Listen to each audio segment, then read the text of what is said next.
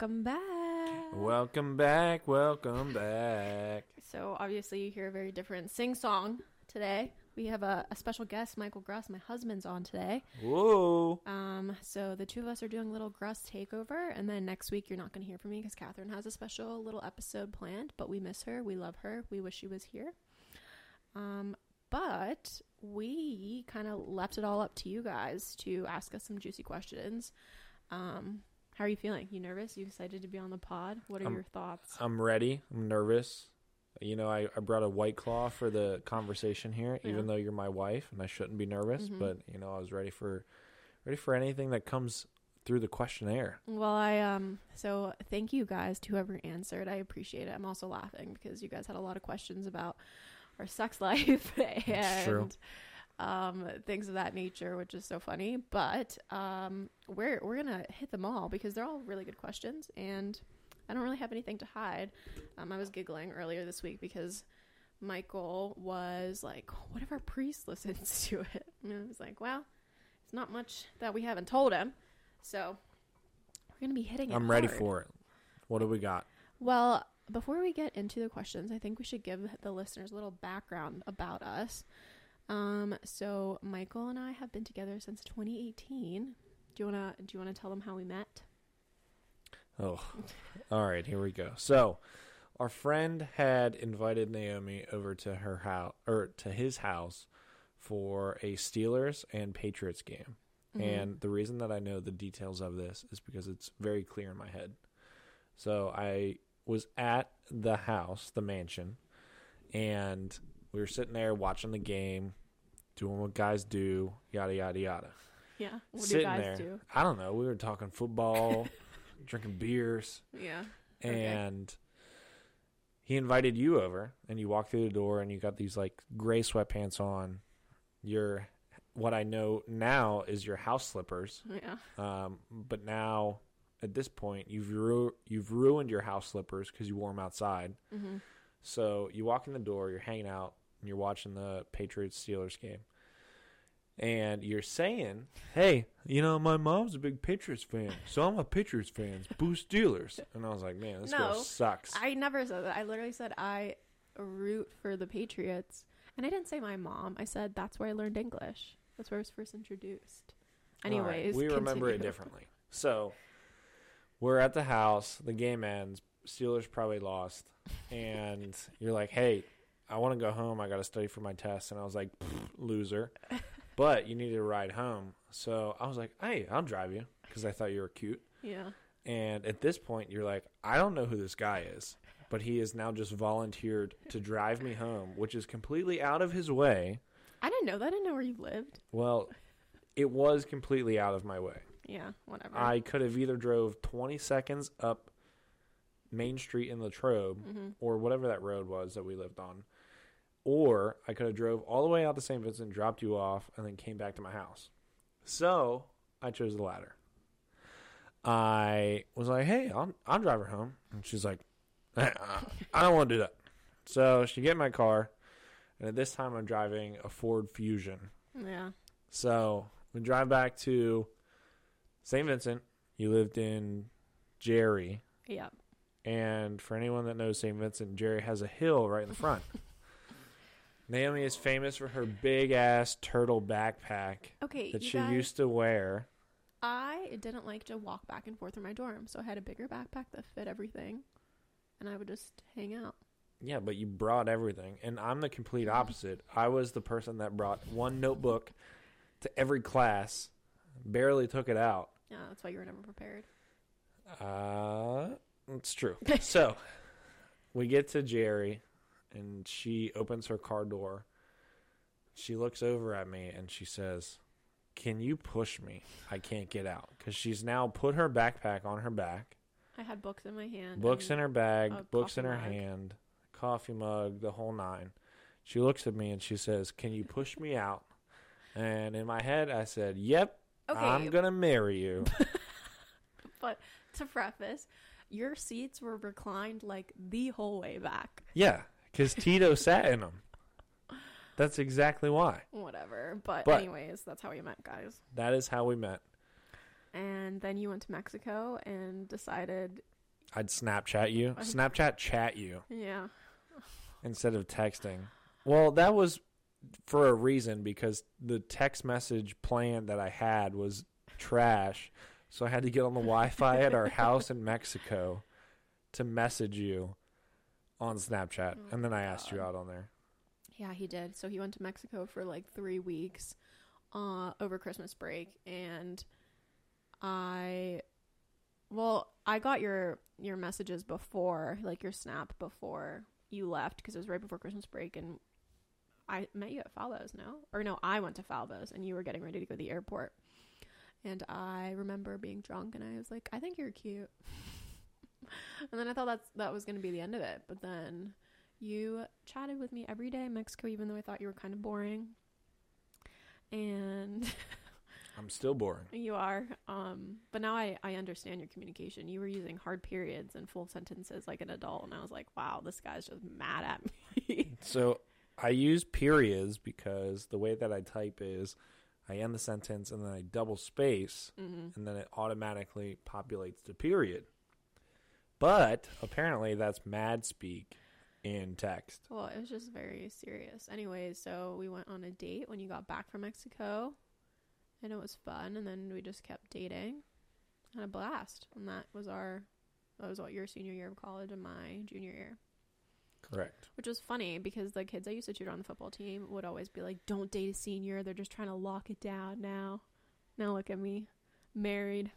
Wifed up. Not listening to your advice or their advice. But yeah, we've had a good run. So we dated for a little over 5 years before getting engaged, which is a long ass time. Well. But we had a lot of we talked about the engagement on the last podcast. We talked about the engagement and our wedding and everything like that, but now we're getting the beginning and end of it. Yeah, but I mean, within our relationship, we've done long distance 3 times. Trash. So the first time was the first summer that we were together. I took an internship in Houston, Texas, and I was there for like pretty much the entirety of the summer. So I left the day after Michael's graduation party and drove down there with my college roomie.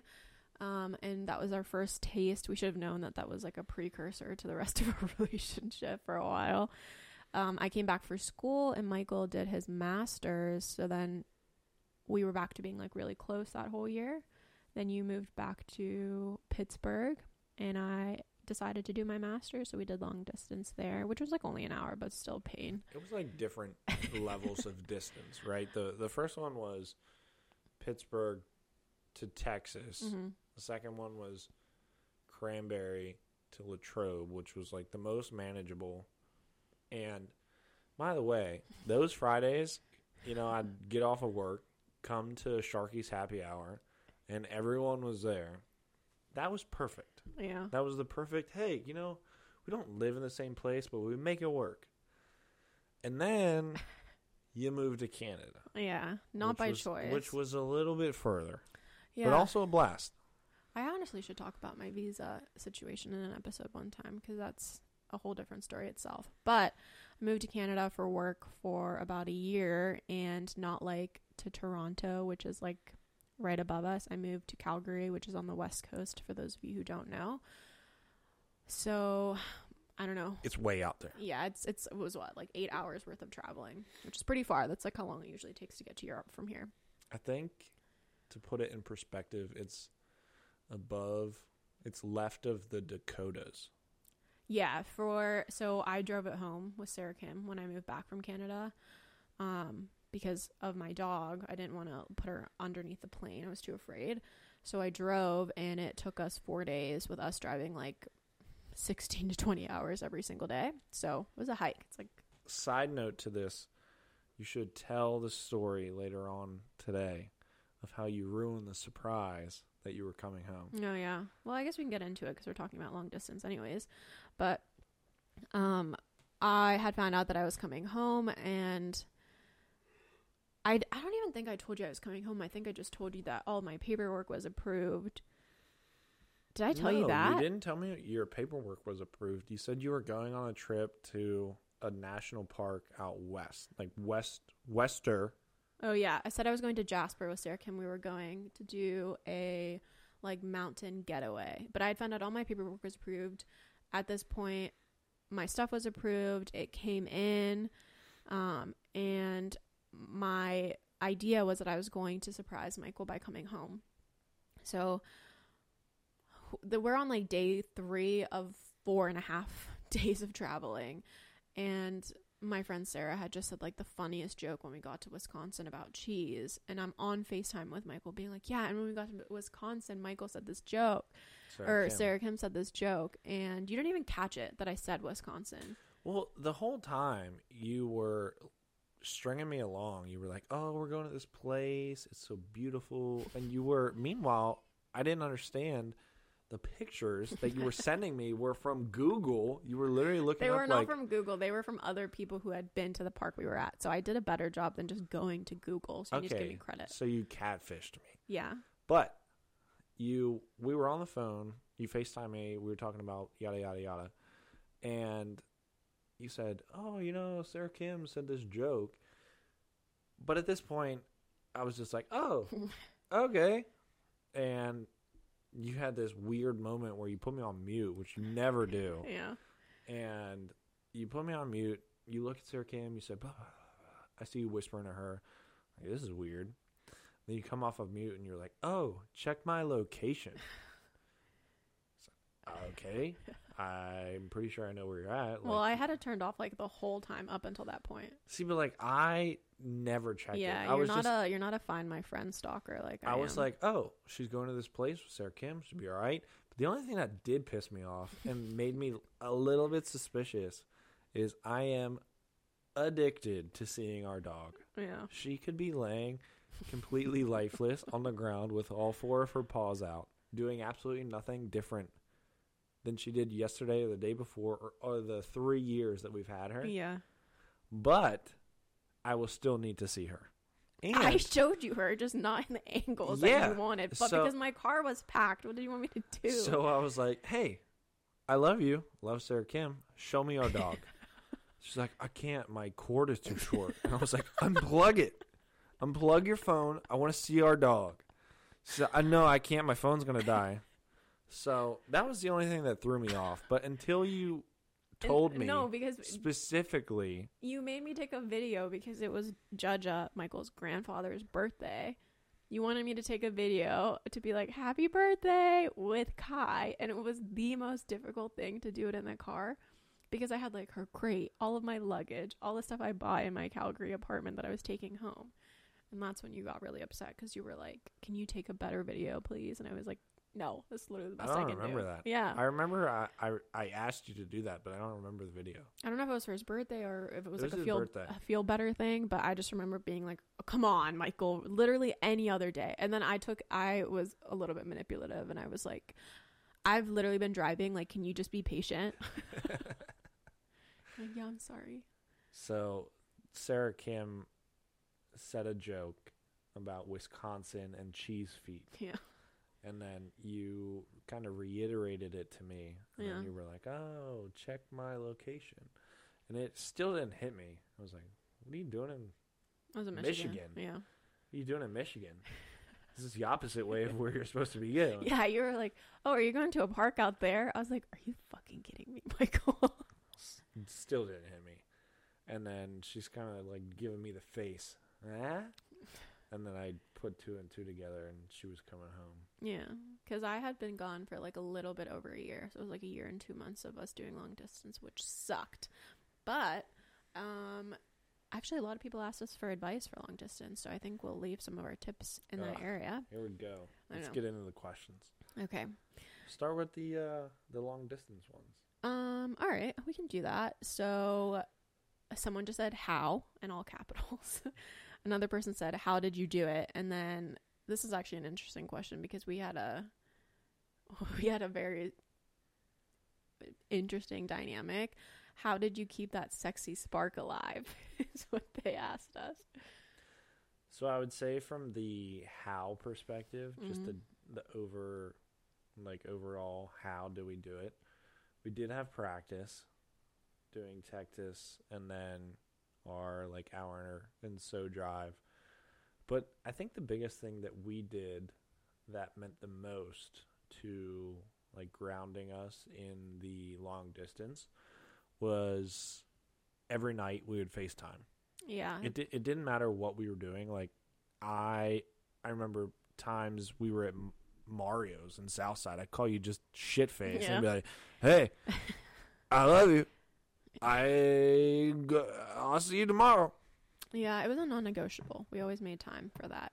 Even I think what was hard too for us is there was a 2-hour time difference. So I was 2 hours behind you.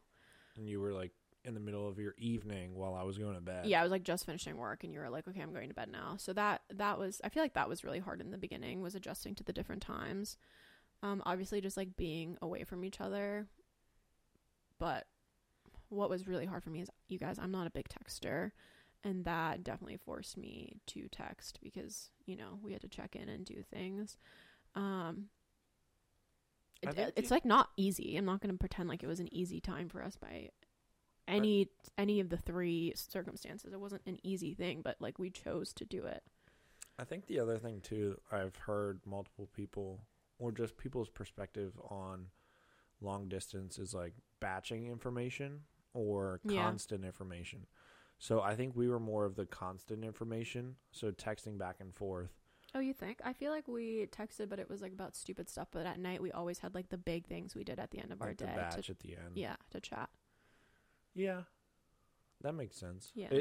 It's really important, though, I think, for long distance and whoever has to go through it, like, props to you. Mm-hmm. The most important thing is that, like, the person that you're in the relationship with is always the thing that you start and end the day with. So yeah, at that point, I was having early mornings. So I would get up at 5, and at your point, it was 3. Yeah. I would always shoot you a text. "Hey, I'm up. I'm doing XYZ. Just want to let you know, like, this is where I'm at." So that was kind of the start and end to the days. Mm-hmm. And I think that was the most important thing for what I was doing in terms of, you know, keeping you in the loop for the day. Yeah, I think that too. I also think we had people around us who like supported the idea of a long distance relationship, especially when like I was in Calgary and you were in Pittsburgh. Like a lot of it's not like our friends were like, "You guys should just break up." It was always like, "When is Michael visiting next? How are you handling this?" Or, "When is Naomi coming into town next? When are we going to see her?" Not like, "Oh, come on, like Naomi will never know," or "Michael will never know," kind of situation. So I think that was it. As for how we kept that sexy spark alive, this is actually a funny question. I don't even know how to answer this, to be honest, because I don't think we were like fully, it's not like we were like fully having phone sex or by any means. I think how we kind of kept it alive was the small things. Like I love seeing like what you would wear, right? Like you go out and I would say, "Hey, like send me an outfit pic." Yeah. And that was kind of the small things that went a long way, because obviously you can't touch the other person. Yeah. You can't do the other things, but those small aspects of being involved in your, you know, kind of the building of who you are, like going out and stuff like that, it went a long way for me in terms of that spark. Yeah, I think too, we valued intimacy more than just like having like sexual relations. Like a lot of it was still being there for each other when like things were really hard, and like trying to navigate that is not easy. Obviously things work for different people. Like I have friends who have done the whole like sexting thing, and that has really worked for them. But I think for us, like we were counting down the days of like being together, so that really helped. Like we always had plans of like when we would see each other next to make it easier. And I think when you can like hold on to like, okay, in like 40 days I'll be able to like hold their hand or kiss them or whatever it may be, it makes that a lot easier. Yeah, I remember, I mean, probably a lot of people that have either long distance or a time frame for something, they find an app on their phone and they say countdown to. Yeah. And I remember I went off of the date that you moved, and I was like, okay, a year from now, I should be home permanent. Yeah. And, I'd have some other things where I was coming to see you for your birthday, I think I was out there for Valentine's Day or something anniversary. like that. Our old anniversary, yeah. And, those kind of time frames make it a lot more manageable as opposed to saying 365 days from now, Naomi will be home. Mm-hmm. I agree. So I just want to pivot a little bit and kind of get us back on track to like the time frames of our relationship, because we have a lot of questions depending on the different phases that we were in. And I want to start off with dating.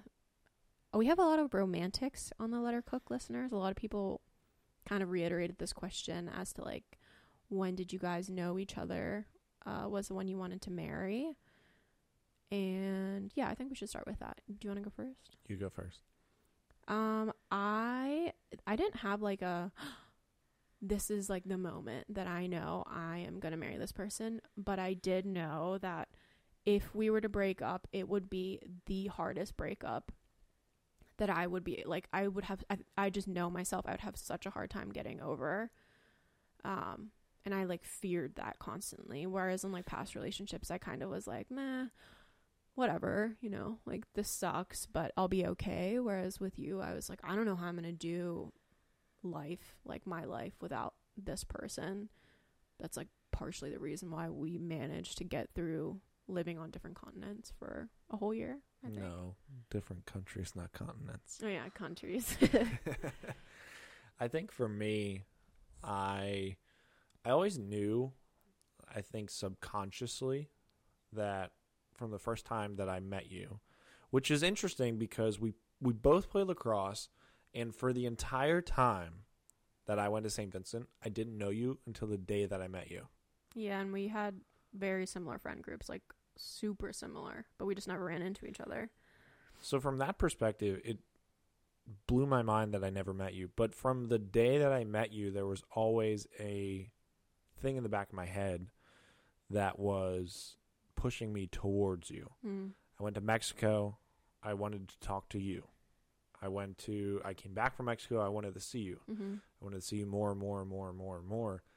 And from a definable day or time or event that I knew that you were the person that I was going to marry, at some point in our relationship, there's a song by Chris Stapleton, and I was listening to it, and I just, I kind of teared up thinking about marrying you and taking these next stages of life next to you. Was, kind of that moment where you could say, hey, this is where I knew. But leading up to that, I think I always knew. I just never came to a head.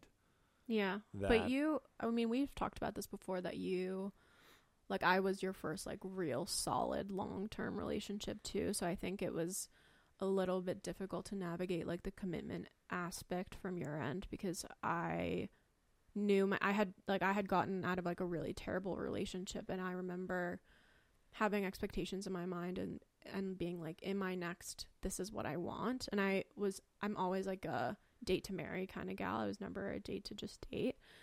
But I know for you, it was, I don't know like how you approached it, but how did you like overcome your own like fears of commitment and things like that?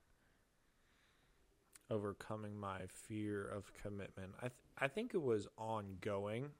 There was never a very intentional thing that I said, okay, I need to do this to overcome my fear. I also probably didn't acknowledge that I had a fear of commitment until we talked about it more and more of, we kind of had rough patches where I didn't think we were going to last, and you pushed me towards staying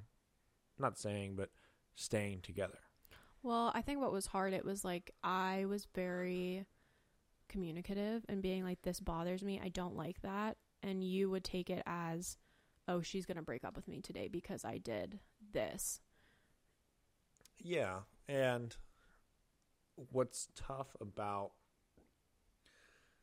either timing or distance, whatever it is, there was points where we had these conversations or these rough patches where it was over FaceTime or over text or over the phone, which is a lot different than sitting down. Than sitting and me seeing you right now. Yeah. And seeing your face, seeing your expressions. It's a lot different than just seeing a blue message on a phone. Right. Sorry, I got Mr. Belchy over here from this White Claw. But, yeah, I think this leads us to another question was, did you guys ever have a breakup or take a break during your relationship? We never officially took a break. Yeah. Or broke up officially. We definitely had points where it was me. It was always me. And I'll admit to that. Yeah. It was always me that was the person either scared or hesitant about continuing the relationship. A lot of it came from the distance, I think, which was tough for me because from our conversations, you realize that I suck at texting. And some of the messages that I send came off wrong, and they would start kind of a conversation or / fight that went kind of down a path, and it brought up stuff. Mm-hmm. We moved through it.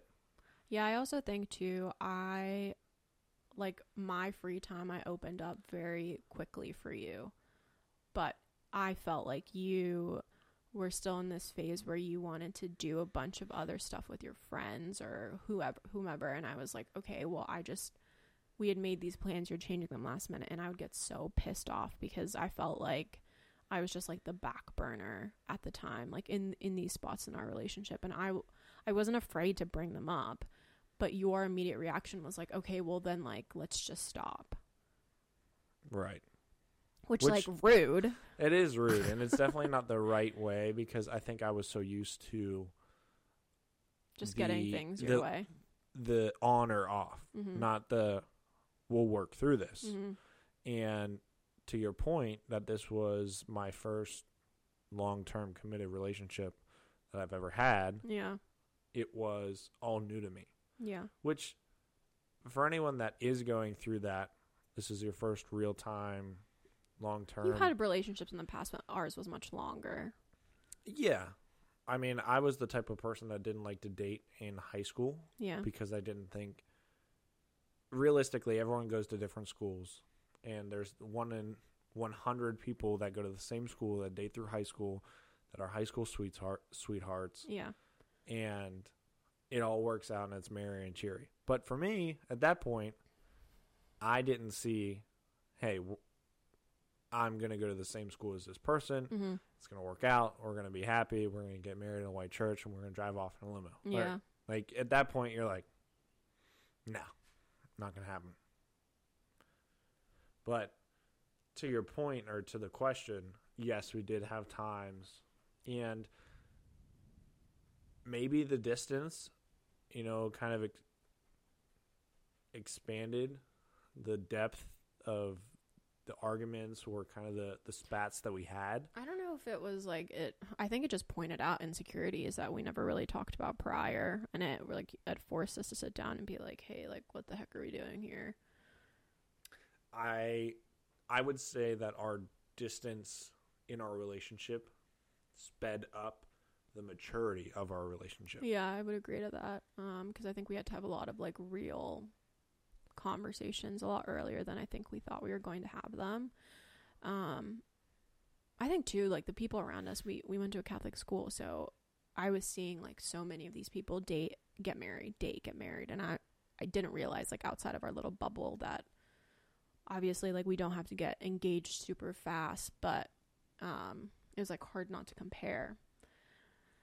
Which you remind me of every time. 5.5 years or 5 years. Yeah, but whatever, we made it. Back in this dating category, someone said, this is a good question. What are / were your top 3 negotiables And how did each of you navigate? Did anyone have to compromise, or was it a natural fit overall? Oh, baby, did we compromise? What do you mean negotiables? Like three things that like would have.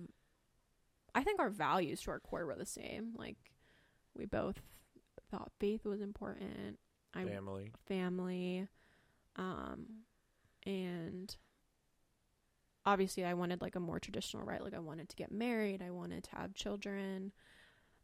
I wanted to be able to like talk openly about my faith, have someone to go to church with me, things like that. And we were very similar about. But I think the other non-negotiables that I had were like, I needed a really open and honest communication, but between me and my partner.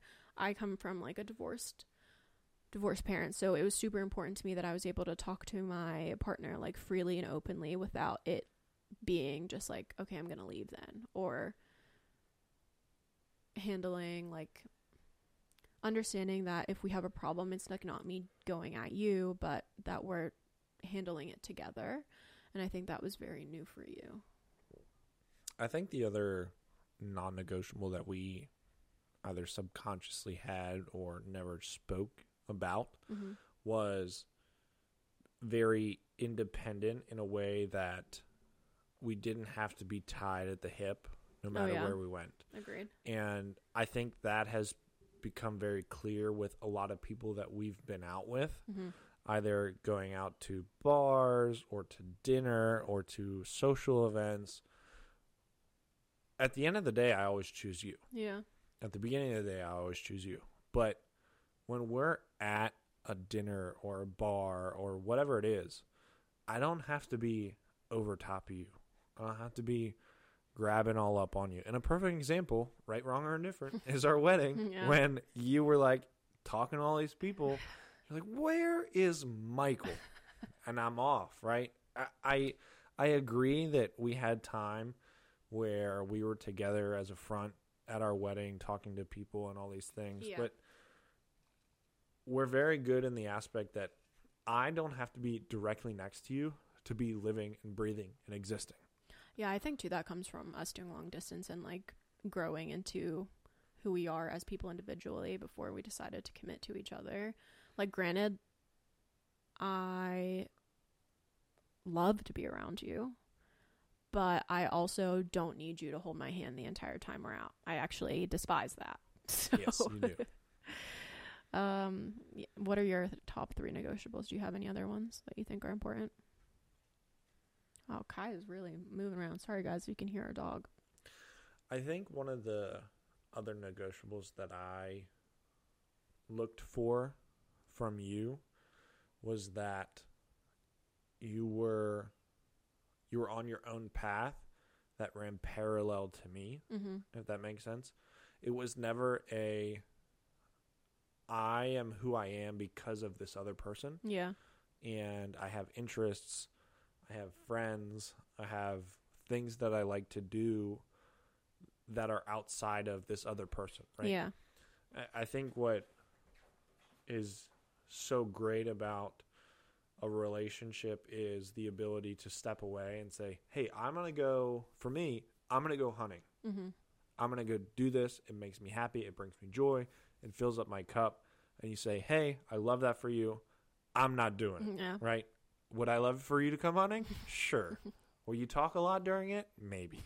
But you're able to understand, hey, this fills up his cup. I'm going to let him do it. I am independent from that. But you also have those things too. Yeah, I think we're very supportive of each other's hobbies. But I also think that there are different points, like in our relationship, where we've had to compromise, like what we've enjoyed doing individually to make our relationship work more.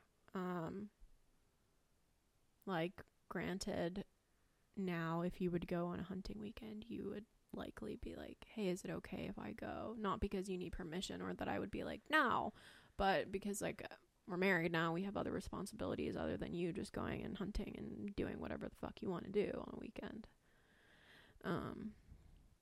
Yeah, which is pretty crazy. But I don't know.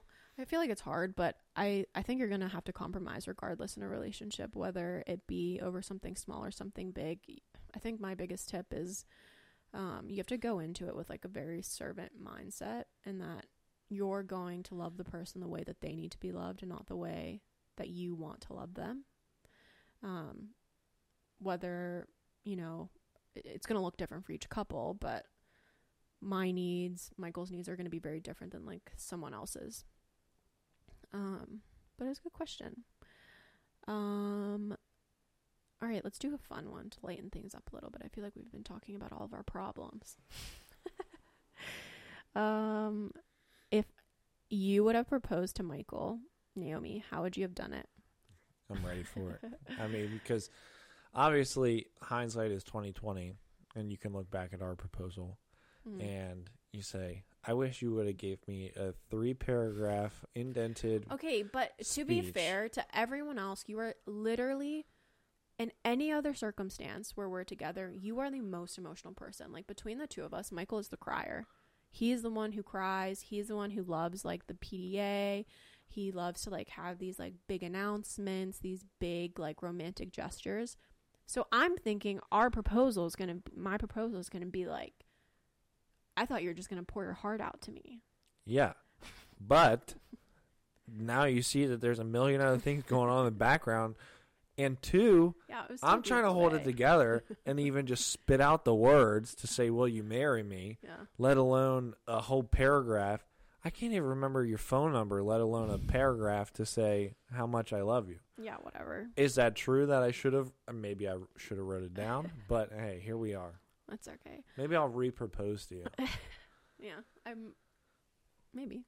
I used to ask Michael to ask me to be his girlfriend again after he would piss me off. Back in the day.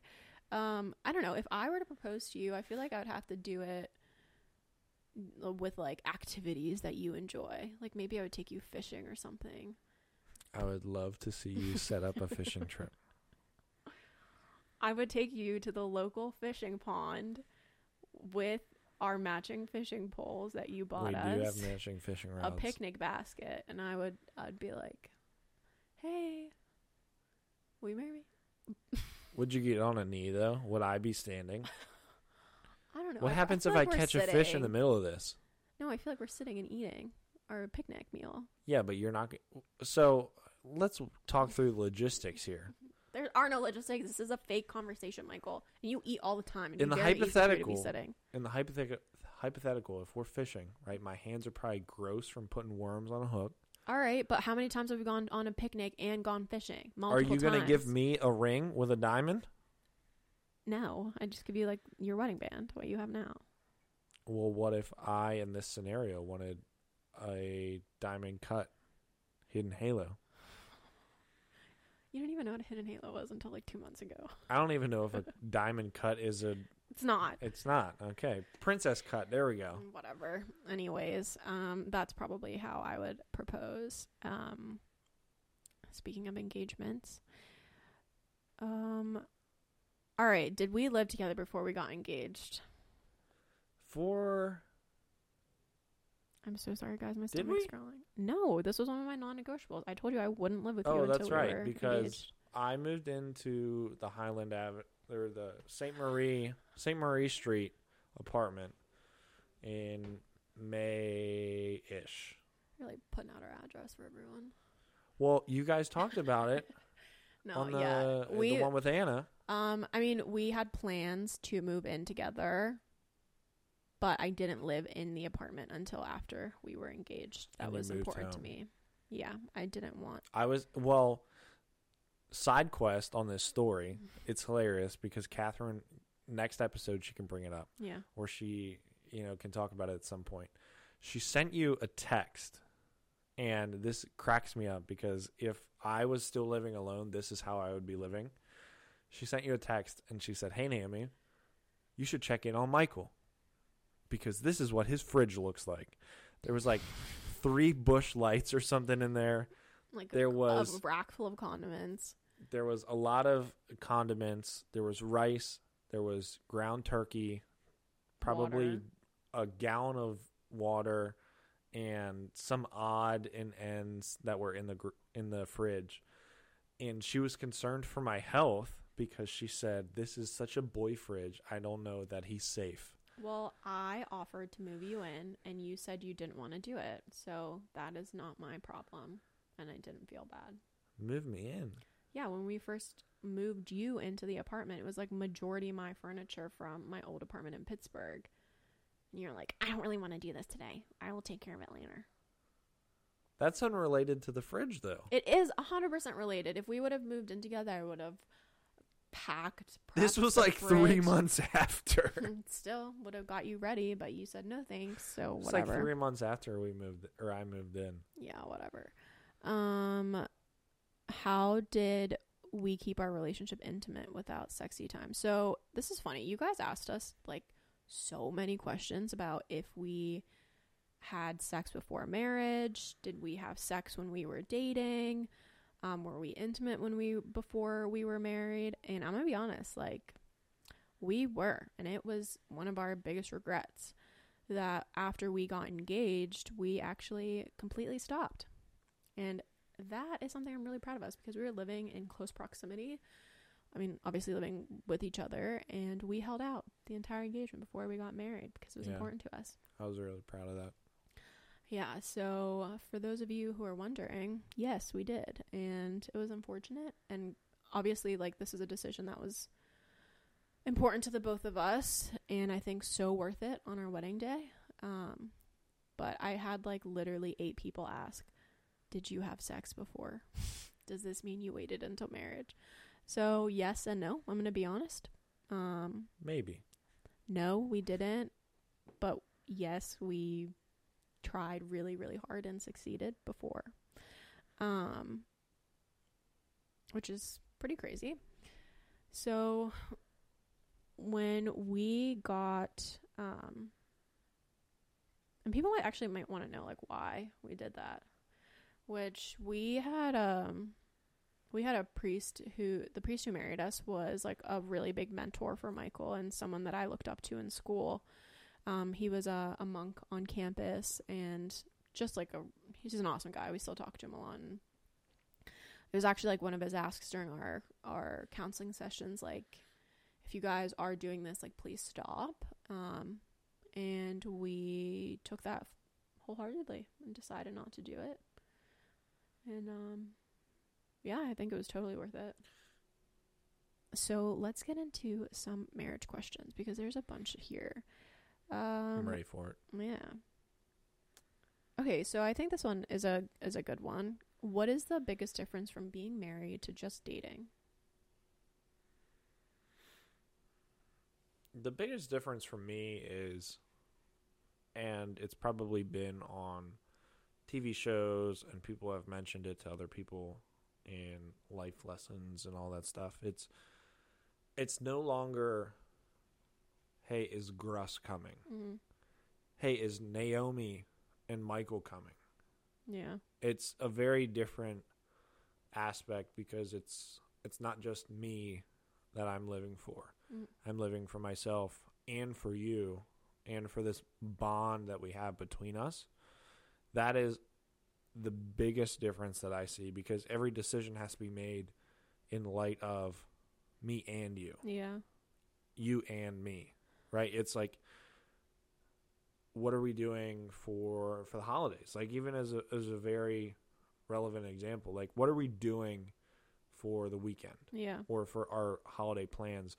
It goes a lot further than just, oh, I'll pop over there, but it's okay. Well, Naomi isn't feeling well, or I'm not feeling well, or Michael has this. It goes a lot deeper than just, yeah, I'll swing by and I'll get out of there whenever I want, or I'll stay there, or I'll get drunk, or whatever it is, right? There's a lot more that goes into it than just, hey, I'm here and I'm ready to do whatever. Yeah, I think too, you step into different roles once you're married. Like, I don't know, kind of going off of what Michael said, like, your decisions are not necessarily just your own now. Like, to be completely honest, like, we all know couples where you hate the other person and it makes you not want to spend time with the person that you enjoy. Like, my actions obviously reflect on Michael as well now, and same does like his actions reflect on me. So I feel like that's probably the biggest thing, is because when you're dating, you can kind of like look past that, but when it's someone's husband or wife, you're like, well, you know, like, this is who they chose to be with for the rest of their lives, like, you hope. So I would say that is the biggest, you know, difference between the two, is that you are truly in like a partnership where you kind of are like relying and like teetering back and forth, whether it's like an 80-20 day or a 50-50 day, whatever it is. It's like you're really trying to move with your partner to like get through life. But I feel like that's probably the biggest difference for us. Do we have any rules for our marriage? Rules. I mean, I don't think we've ever sat down and been like, these are what we can and can't do. One is that mass is non-negotiable. Yeah. Okay. Or Sundays are meant for us. Yeah. That's probably our biggest thing, is that we have one day of the week where we try to not really be super communicative on our phones, or just really on our phones, where we like spend time, even if it's just like watching the Steelers game with the two of us. Because the two of us, because we have so many hobbies, I feel like during the week are pretty busy, and we have to find that time to be together. I think the other thing is like we have an open phone policy, but that has kind of been like that for our entire relationship. I've never really been like, no, don't look at that, or vice versa. That's something that we've never spoken about. Yeah. But the question, hey, can I borrow your phone to do X, Y, and Z? Yeah. Sure.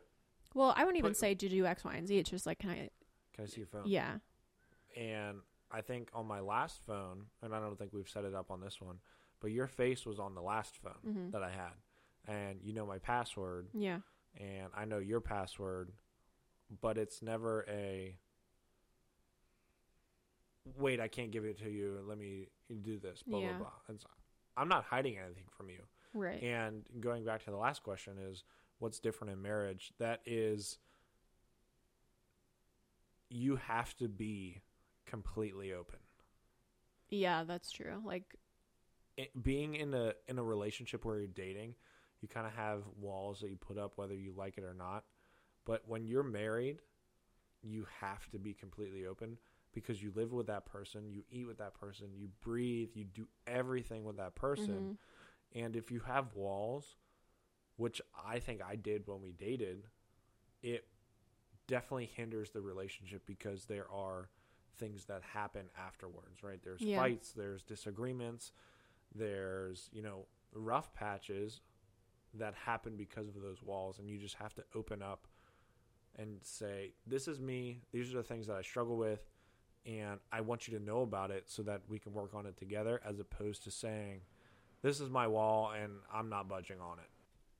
Sorry about that. The fan kicked on in the background. I just didn't want you guys to have to hear the hiss of the background. So anyways, let's pick back up. What do we got? Let's see. This is a good question. How do you guys make sure you're prioritizing each other? How do you ensure you don't just feel like roommates? You go first. I actually find this to be a very difficult question, because do you guys ever see those memes where it's like opposites are doing something and they marry each other? Michael on the weekend is like, okay, we have a list of 1,000 things to do. We need to do them. And I am no, I'm going to fucking sit down and relax, because I need to relax. So I think the biggest thing we've had to learn is joining each other in interests that the other person likes. Like, I love to sit down and like watch a series. That, like, I love that time together. Whereas Michael likes to go out for like date night, for example. How do we stay as... How do you make sure you're prioritizing each other? How do you ensure you don't feel like roommates? I think this is an interesting question, because we have been roommates, right? Right before we were married, we were living together. But as a married couple, we bought the house. We had it for 2 months before the wedding, a month and a half, 2 months before the wedding. And the way that I see us as prioritizing each other is the small things that go a lot further than the huge grand gestures, right? Like when I wake up early, I'll go work out in the basement and I'll come upstairs and say, hey, what do you want? What would you like to eat? As opposed to me making breakfast or making a coffee, and then you come downstairs and you say, oh, well, you ate and you had a coffee already without me, right? We'd like to have meals together. That's another thing too, right? Yeah. It's prioritizing that person to involve you in the activities, right? Am I going to wake you up at 6:30 to go work out in the basement? No. Yeah. But am I going to ask you, like, hey, do you want anything to eat? I'm going to make, avocado toast or pancakes or whatever. Do you want a coffee? You say, no, shut up. I'm going to go back to sleep. I say, okay, cool. But those small, behaviors go a long way to make it more so than just, oh, Naomi's up in her room. Not your room separate, but if we were quote unquote roommates, you wouldn't do that. I wouldn't go and wake my roommate up and say, hey, do you want pancakes? Yeah, you guys, Michael's selfish. No, I'm kidding. I would say we always have dinner together. Like, unless Michael's gone for a work trip or something, we always have dinner. So that's like our one time where we can really sit and chat about our day, like what's going on with work and stuff. Or even without work. I don't really enjoy to talk about work. So I think for the two of us, we just try to focus on like really good things that happen. But like I coach, Michael he has like some side hustles and stuff. So we might not always have dinner at like 6 p.m. every night, but we do always have dinner together unless like one of us is out of town. So I think similar to kind of the FaceTime role, what we said with long distance, you have to pick like what's important to your foundation and just be consistent with that one thing. I think where people fall into this like roommate thing is when they stop like trying for their partner or stop caring about what that person needs to feel loved. Like for me, it makes me so happy when Michael decides to do the laundry. Like it's just like a huge thing off my back. Whereas I know Michael doesn't necessarily love to do dishes, so I will do the dishes. It's like very small things like that, but I think they add up to the like bigger gestures, and at the end of the day, like makes the other person feel loved. And then obviously like intimacy, like making time for that, and like we always kiss each other goodbye. We always say I love you. The other thing too that I would say is we have times where you're going downstairs to, do whatever. Mm-hmm. It's never just we pass each other. It's always a, hey, what are you doing? Can I help? Yeah. Whether I'm annoying or not, and being all up in your face, hey, I'm a German Shepherd. Yeah. That's who I am as a person. Can I come? Can I be a part of it? Yeah. And it's never just I'm going to go do this by myself and I don't involve myself. That small piece of just saying, hey, what are you working on? Yeah. Or what are you doing? Can I help? Can I come? Can I come? Can I sit next to you? Yeah. It goes a lot further than just being Naomi's on the other side of the couch doing X, Y, Z.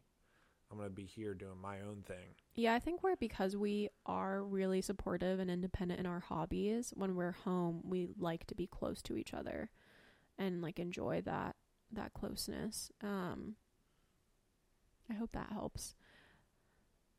Another person asked what our next steps are as a married couple, and do we have any specific goals? Well, I would say there's a business endeavor that I think is very important to us for a short-term / medium-term goal that is ultimately building into a larger goal. Yeah. That is kind of the plans outside of our everyday family. Life. Yeah. That is very important to us. But building a family around the life that we've kind of set up for ourselves is the nearest term goal for us. Yeah. So kind of speaking on the family part, someone asked, are you trying to get pregnant now? Do you have any plans on the family front? I would say we're pretty open to having children. I want a big family. Michael wants a large family as well. But yeah. They're all going to be named Michael Jr. Yeah, so we would love to have even if they're a girl. Oh my god. Guys, help. A lot of people wanted to know if we were getting Kai a furry sibling soon. She's a handful. We can't fit 2 crates in our living room. I think once we get a larger house, we probably would be open to having a second dog. But we love our Kai Kai bear. She's perfect the way she is. So it's also tough because she is one of a kind. I don't know that, when we've talked about this too, I don't know that we can get another German Shepherd. Yeah, like once Kai goes to doggy heaven, it'll be really hard for me to like live up to the Kai expectation, because in my eyes she's perfect. Like, she has anxiety and she's reactive, but she's also like so gentle with me when I like am not feeling good. She's so like emotionally intact. She's so fucking smart, like almost too smart. And she's the perfect size. A lot of German Shepherds are really big, and I don't know if it's because she was the runt or if it's because I lived in apartments and I like, you know how like her growth. like the goldfish theory. Yeah, like goldfish, like they only grow to how big their houses are. So she's only 60 pounds. She's a tiny gal, but she packs a mean bark, and she's a big baby, but I love her so much. And we also just had a wedding, so we're poor. Full transparency. I don't think we could afford it right now. She eats raw food, so you gotta double up the raw food. Yeah. We're also a little bit snobby when it comes to our expectations with what we will and will not do with our dog. So we won't get a small dog. We won't get a small dog. We'll definitely get another big dog. I think we will always have dogs in our family. Yeah, because me and Matt grew up and we didn't have dogs. And me either. Now both of us have dogs and we're addicted to them. Yeah. So I don't know, but I agree. I don't know. I would love to give Kai a sibling, but I just don't know when that will be happening. We'll just give her a human sibling. Yeah. How many kids do each of you want?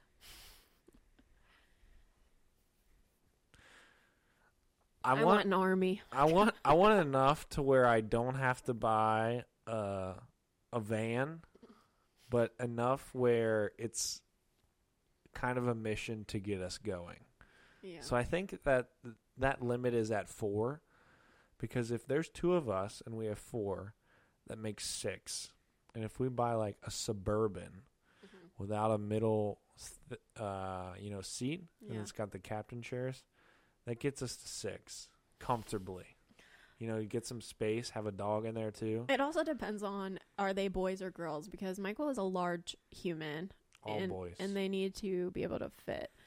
I don't know. I grew up as an only child, so I was super jealous of people who had like 18 brothers and sisters. I don't think I personally would like to birth 18 children, but I would be like thrilled to have like a family of 7 and have like a little army of Gruses running around, because I want my holidays to be like packed with people. I think that's so fun. But I don't know, whatever my little 5'3" uterus body can hold, I will accept. We'll see what happens. Yeah. But I also am a big believer that like I want to be able to give enough attention to each kid as they deserve. I don't want like my kids raising the younger kids. Yeah, that's really important to me. So those are all the questions about kids. I just think it's funny. I'm like rereading these questions, and a lot of you guys are asking about like sex and children. But we have a few. Is that the vibe we give? What? Kids? Or is it just because we're newly married? I don't know. I was always like the mom of the group, I would say. So maybe. I've always been super vocal that I wanted 1,000 children too, though. So. Sorry, I'm poor. I cannot afford 1,000 children. Okay, you're being dramatic. 900 maybe. Anyways, all right. Let's end on some really Can you shut your stupid phone notifications off? I'm sorry if you guys have heard his beeping. It drives me crazy. All right. Let's end on some happy questions. What is one thing you love about each other? You go first. No, you just made me go first on the last 15 questions you're going. All right. So, is it just one thing? Because I'll take up another hour listing all the others. Okay. No, it says one thing. One thing that I love about you is how Perfect. No, I'm kidding. Giving you are. And it's not so much with, hey, I got you this gift, or hey, I got you, I made you this, blah, blah, blah. But it's time and emotion and attention that you give to people. And across St. Vincent and Latrobe and La Crosse and Canada, there's so many people in your life that are from different realms that you're able to devote that attention towards in a solely focused manner. It's not hey, I'm listening to you, but I'm also doing 5 other things at this time. It's Sarah Kim calls you, or somebody calls you, texts you, does whatever. You're all there. Mm-hmm. You're 100% focused and ready to listen and be a part of what they need, and including me, right? If I ask you something or I need validation or whatever it is, you're here. You're 100% present and a part of the conversation, as opposed to being 1 foot in, 1 foot out. And you do that from a place of love. And that's why, and that's the one thing that I think is, makes you who you are. And so many people know that about you. Oh, so nice. Did you hear that, guys? I'm just kidding. One thing I love about Miguel is, so I would say I've always kind of been that person where I like to give attention to a lot of people, but a lot of the time I did it to the detriment of myself, and my confidence exponentially grew when I started dating Michael because of being around him. He doesn't mean to do it, but when he walks into a room, obviously he's very tall, so it's easy to, just kind of focus on him. But even at work, or if he's presenting or whatever he's doing, he is who he is. And that's just it. That's just who he is. He's not going to go in and try to sponge the vibes of what other people are feeling and try to become who that group is. He's always just who he is. And I've always loved that. He's you're who you are as an individual, no matter who you're around. So it makes people like me, who kind of just want to please everyone, realize that it's not really necessary, because you have so many loving and successful relationships in your life, and people just accept you for who you are. So when we first started dating, it was such a confidence boost to myself, because I knew I was seeing someone just be themselves and be loved for that without hesitation. And it really, really forced me to be oh, I can do that too. And I think you just make people better when they're around you. So that's what I would say. Do you agree? I love that. I would also agree, because as you're bringing that up, there's a story in my head that cracks me up. And I think it was my junior year where I bought this, what can only be described as a pimp coat at the thrift store. And I'd wear it all the time. Think Macklemore thrift store music video fur coat jacket. Yeah. But it's blue and green and purple, and black, there's moons on there. And I wore it. Not just as a gag, hey, Halloween, haha. I would wear it. Would wear it to class. Teachers would. I can't believe you gave it up. Teachers would be excuse me, do you belong here? I say, yes, I belong here. But meanwhile, guys, he would wear it with his St. Vincent lacrosse sweatshirt get up and then this jacket on top. It worked. And to your point, I was unapologetic about it, and that's who I was. Yeah. Okay, so I will end with this question because I think it's a good one for us because it's definitely a learning one for the both of us. Was what are each of your love languages and how do you maintain them for each other? The love language that I receive or give?